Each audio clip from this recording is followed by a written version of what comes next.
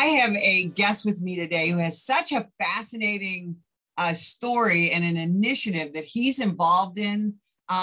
We've done some training together in the past, and I retired from law enforcement, and Captain Spiegel, you just kept going upward.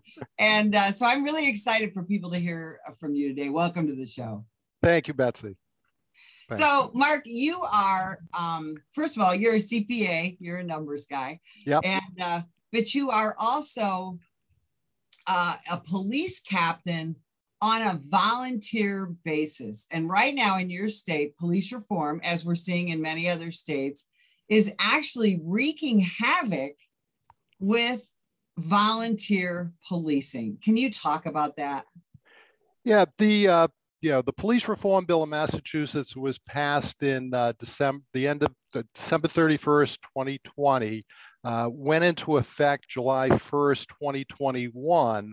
And those of us who had done the training to what the Municipal Police Training Committee determined reserve police officers needed were grandfathered at that time on July 1st, 2021, with the caveat that the MPTC would come up with the additional training needed. That was the way it was put in the law, additional training needed for us to recertify in either 1, 2, or 3 years, depending on our last names.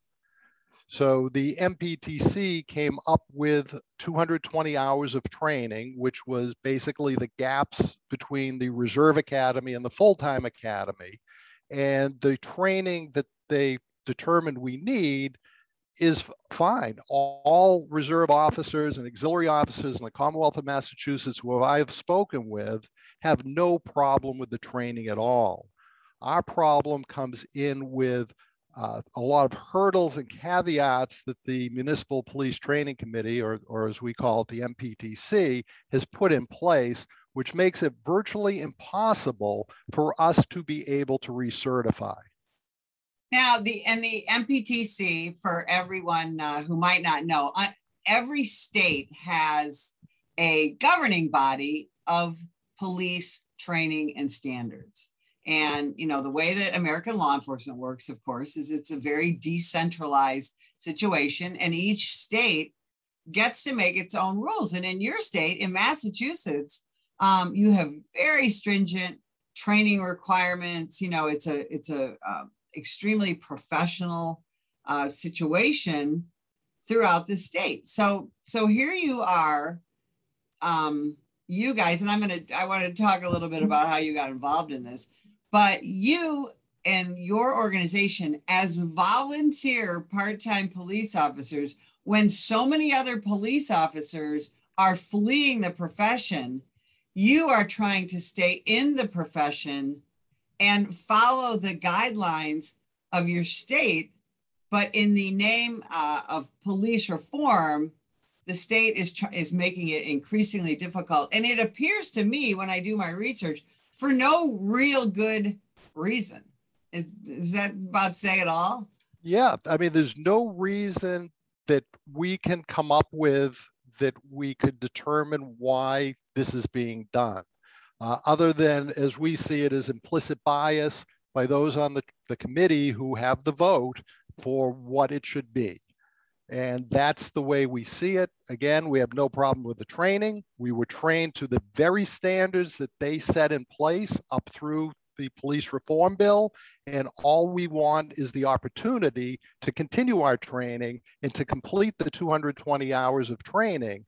But the hurdles that they're putting in place are making it impossible.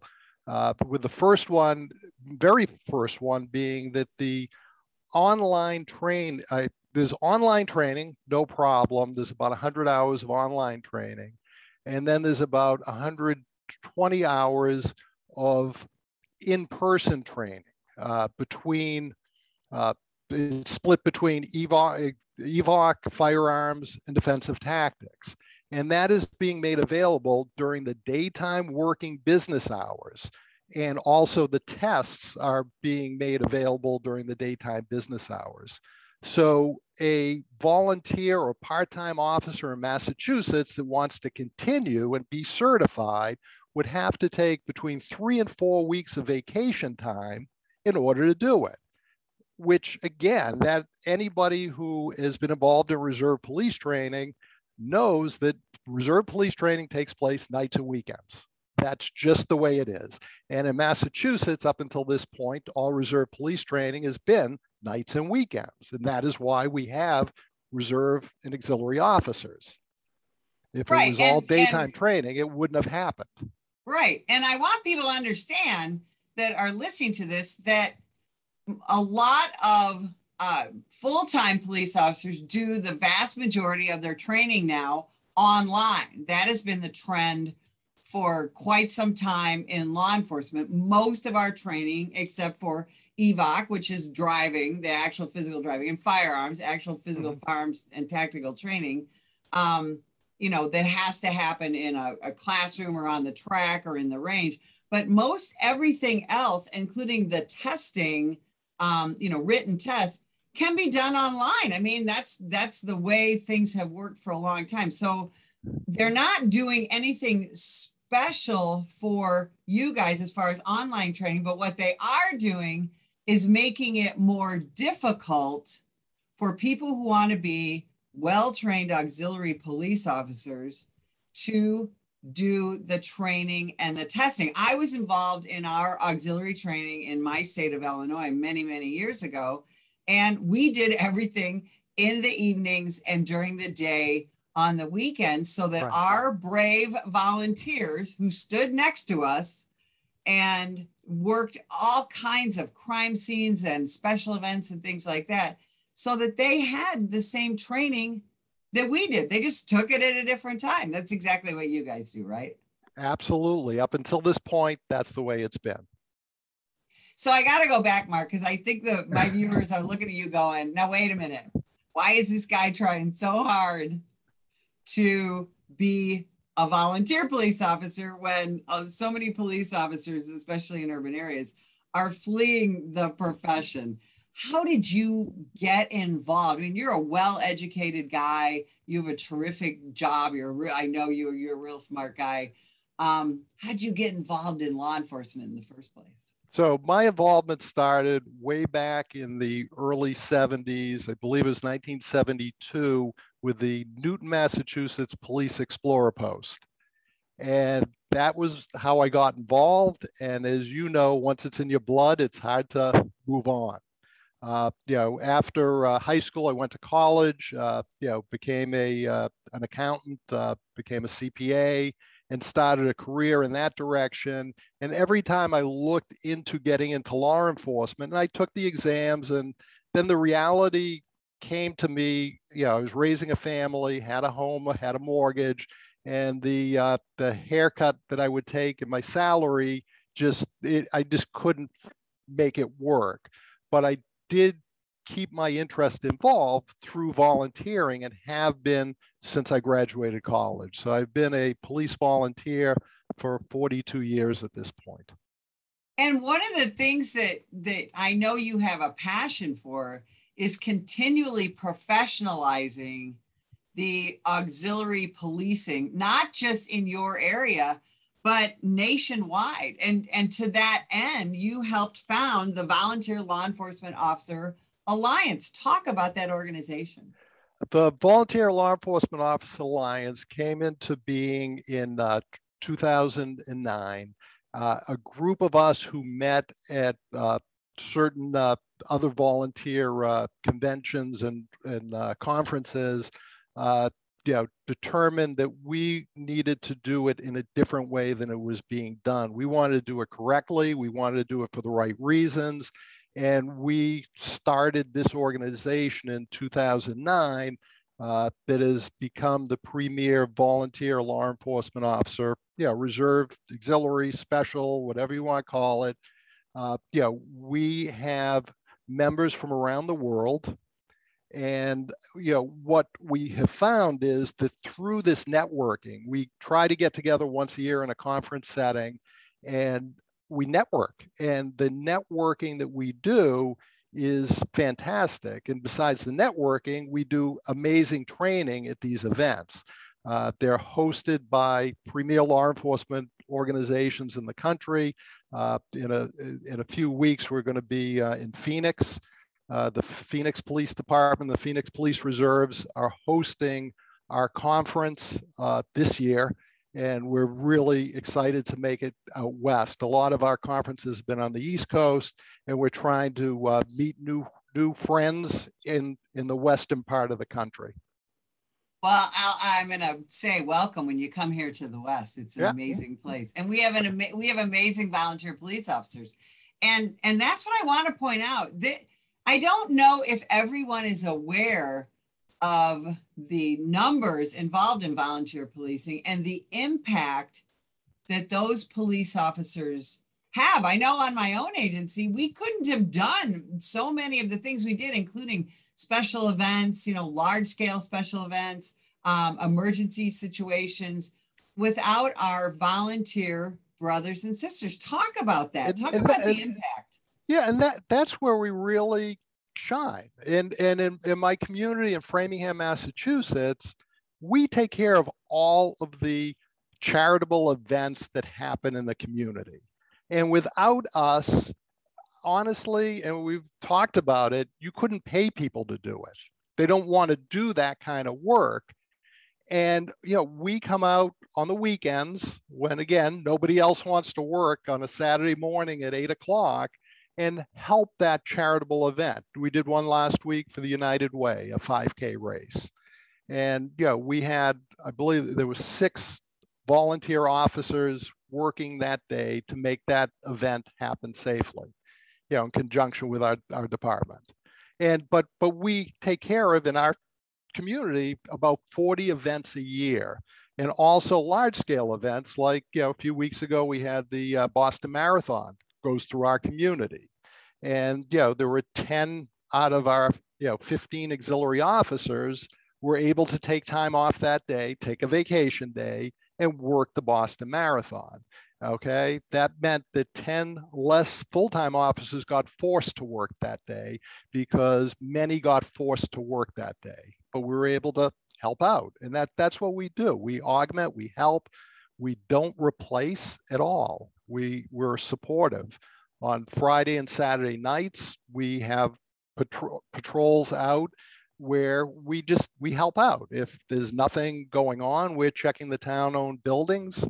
And if there's something that happens in our community that needs a response, we're able to pick up some of the pieces that aren't the important ones. So at a traffic accident, for an example, we can do the traffic. That frees up 2 officers to be available for calls for service in the community. So those are some of the things that we can do, that we do. Right, and at a time here in the United States right now where homicides are up 30%, nationwide, in many, many, many urban areas, violent crime is on the rise. And again, we have a shortage of police officers in this country, and you guys are trying to supplement that. Yeah.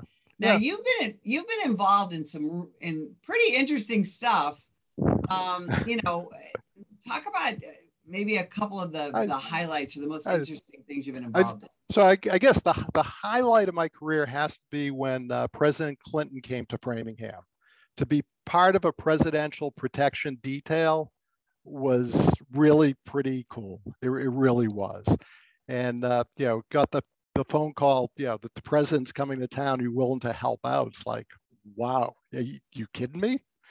So I think at the highest highlight had to be that supporting that presidential visit, and we were part of the security detail. We were shoulder to shoulder with our brothers and sisters, and we were just part of the protection team. That's probably the number one highlight. During the summer, for the past 7 summers, I've worked for the Wellfleet Police Department, and I think my highlight in Wellfleet was probably the day the shark washed up on shore. So, wow. It was, a great white got caught up in the tide and, ended up getting beached. So that was probably the coolest thing, if you will, during the summertime. That's awesome. And I want to emphasize, and I want you to talk about the training that you have gone through, and the people that you work with as a volunteer. This isn't, an 8-hour class on here's the keys to a squad car, here's how you shoot a gun. You go through serious police training, don't you? Yeah. So the Reserve Academy that existed in Massachusetts before police reform was 428 hours. Now that has risen over the years, but as it currently sits was 428 hours. And the 428 hours were the same exact modules of study that the full-time officers got in the academy. It was just that we got it nights and weekends, and we didn't get all the modules. So same training for what was determined a reserve officer needed up through that point in time. So we have that training. We also, do our in-service training, and the in-service training is the exact same in-service training that a full-time officer completes every year. There's no difference. We're doing the same, the state dictates what modules of training we need. And we have instructors come in that are certified by the state to give this particular material. And that's what we do. I mean, last year was all online due to COVID, but up until that time, we would have a regional in-service with other volunteers from our region. And we had our in-service training every Monday night in January, February, and into March, so that we could complete the same training, the same in-service training. And so now with this new legislation, you've got the police academy, and then the Reserve Academy, and then the Bridge Academy. Yeah. Well, yeah. So the Reserve Academy does not exist anymore. Anybody who wants to come into the profession to be a volunteer will need a full-time academy. And we're going to try to advocate to make that in a manner that can be taken by reserves. Right now, the issue we're dealing with is the grandfathering of those that are currently reserves. And in seeing how we're being treated, that's going to be an uphill battle to get us grandfathered in properly, allow us to do the training. And then there's going to be another battle in order to make the training available for reserves in the future. And we look at the California model of reserve policing as being the gold standard, where they take a full-time academy, they break it into three modules, and depending on which module you've completed, legislatively, there are certain things you can perform. And we look at that as the gold standard model, and we will be pushing for that as well once we get through this hurdle that we're dealing with today. So all you're trying to do is continue on serving with the cadre. How big is the volunteer police force, if you will, in Massachusetts? How many already certified police officers are we talking about? So as far as the Massachusetts is, the way that things have been done, it's a very strange state. I'll start with that. But it's what we're talking about is both paid part-time reserve officers and volunteer officers. And collectively, we're talking about 3,000 people. So that's basically the size. And where I describe to you what we do in my community in Framingham, which is a larger community, and we help out, we augment. But in the western part of the state, where there are small communities, some of them are actually all part-time from the chief on down. Okay, so in our smaller rural communities, we're actually talking about impacting delivery of police service, not delivery of the nice things. So it's really serious out in the western part of the state, where our state police will have to respond to calls, or they'll have to regionalize. And, there aren't enough troopers, as we all know. I mean, I believe the Mass State Police right now is down about 1,000 troopers. They put a class of 168 graduated yesterday, but all in all, they're shorthanded. Okay. So when the domestic call comes in this small town in rural Massachusetts and it takes an hour for a response, there's going to be, it's not going to be good. I'll just say it's not going to be good. Right. And that's what I want people to understand, that, and when we all think of an American police department, we think of, Boston, we think of NYPD, we think of Chicago, we think of LA, but actually most police departments in the United States are less than 10 officers. So exactly right. What you're talking about in a rural area where the state police or the county sheriff are going to take a long time to respond. You're talking about actually legislatively stripping small towns of almost their entire police department, right? Or their entire police department. I talked to one individual in a small town, out west. I said, well, how many full-time officers and how many reserve officers?